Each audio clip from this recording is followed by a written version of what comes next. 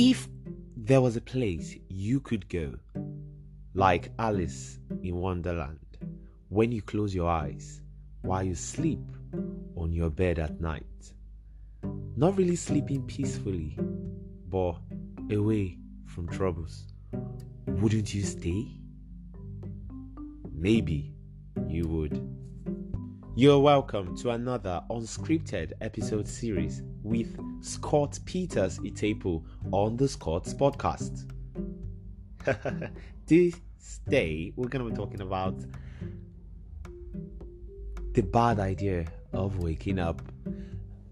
I really see no reasons why we should wake up to a world of travails, of disappointment, of sicknesses, pain, retrogressions. I would not say this is a lot of pessimism, but there's always a flip side actually to why we exist and why we should show up. So why exactly should you show up again after you had a bad hit yesterday? Why should you continue the strive to build something generational, something useful, when it didn't work out yesterday? So what are the triggers behind showing up every single day? It's so common for me to always say that life is gradual, living a day at a time, placing it brick step by step. So why we place the brick step by step? Does it not mean that we are placing failures alongside with the successes? Because all of these things amount to the building blocks of progress. They amount to visibility in success. They are things that account for where we are now, and they are placeholders. They are foundations for where we need to go. So your success, your weaknesses, your failures are a whole lot of direction, a lot of foundations. They prepare us to launch further, and they give us a boost because we have to look behind us. We're not turning into salt anyways. We are looking at the pillars that we have created over time and something that we can hold on to. So why is waking up a bad idea? Why should you sleep deep in your endless fantasies? John Bellion sang Stupid Deep. What if all I wanted was always here? And the truth is, you are all that you need, because you would instigate the other areas that require you to propel. So why should you wake up, start up a new day, when you enjoyed all the floating fantasies behind closed doors? Your eyes, I mean. So there is a reason why we shouldn't wake up. Waking up and having no plans, waking up choosing to be demotivated, waking up with envy, waking up with stress from competitive advantages of other persons in our field, not realizing the fact that we are wired to be unique, we are wired to be different. So what makes you stand out is your position in your industry. We are all products like, features different, and quality conscious. Why exactly should you be different? Because you already are, and it is the way you do your things, it's the way you execute that makes you stand out from other balls in the drawer. So when things are pulled out without replacement, can you stand the test of time? This is why we shouldn't find comfort away from things that are supposed to take us to where we really need to be. Imagine not waking up, choosing to not wake up on the day you are going to perform that breaking surgery. Imagine if the greatest athlete decided to bask in their previous successes and not go for that particular world record breaking race.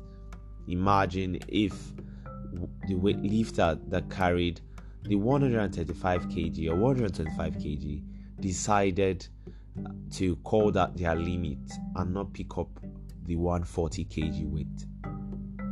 Imagine if you were not here today, you wouldn't have done or made the little movements, the little differences that you've started making, or you would after listening to this episode. So why should you not wake up? Why should you not continue? Possibly there are things that act as blockers that are preventing you, which is you preventing yourself from seeing the possibilities that you could create. This is no reason why you should wake up, because you might just be another blocker for an idea, for an invention, for an innovation. There are 1001 reasons why we shouldn't be alive, because we would definitely find peace in doing nothing. But the reality of life is that things will not easily come, but the ease in which we use to evaluate what is required of us to do, analyzing the next point, analyzing the next part of our life, is the best gift that we could give to ourselves. So why exactly should you want to be traumatized by things you cannot control when you could only look out for the specifics you want to enact, the things you want to see happen? What happened in your sleep stays in your sleep. The only way to bring the positive energy is to begin to take actions, is to begin to make plans. So being in yesterday's victory is not enough.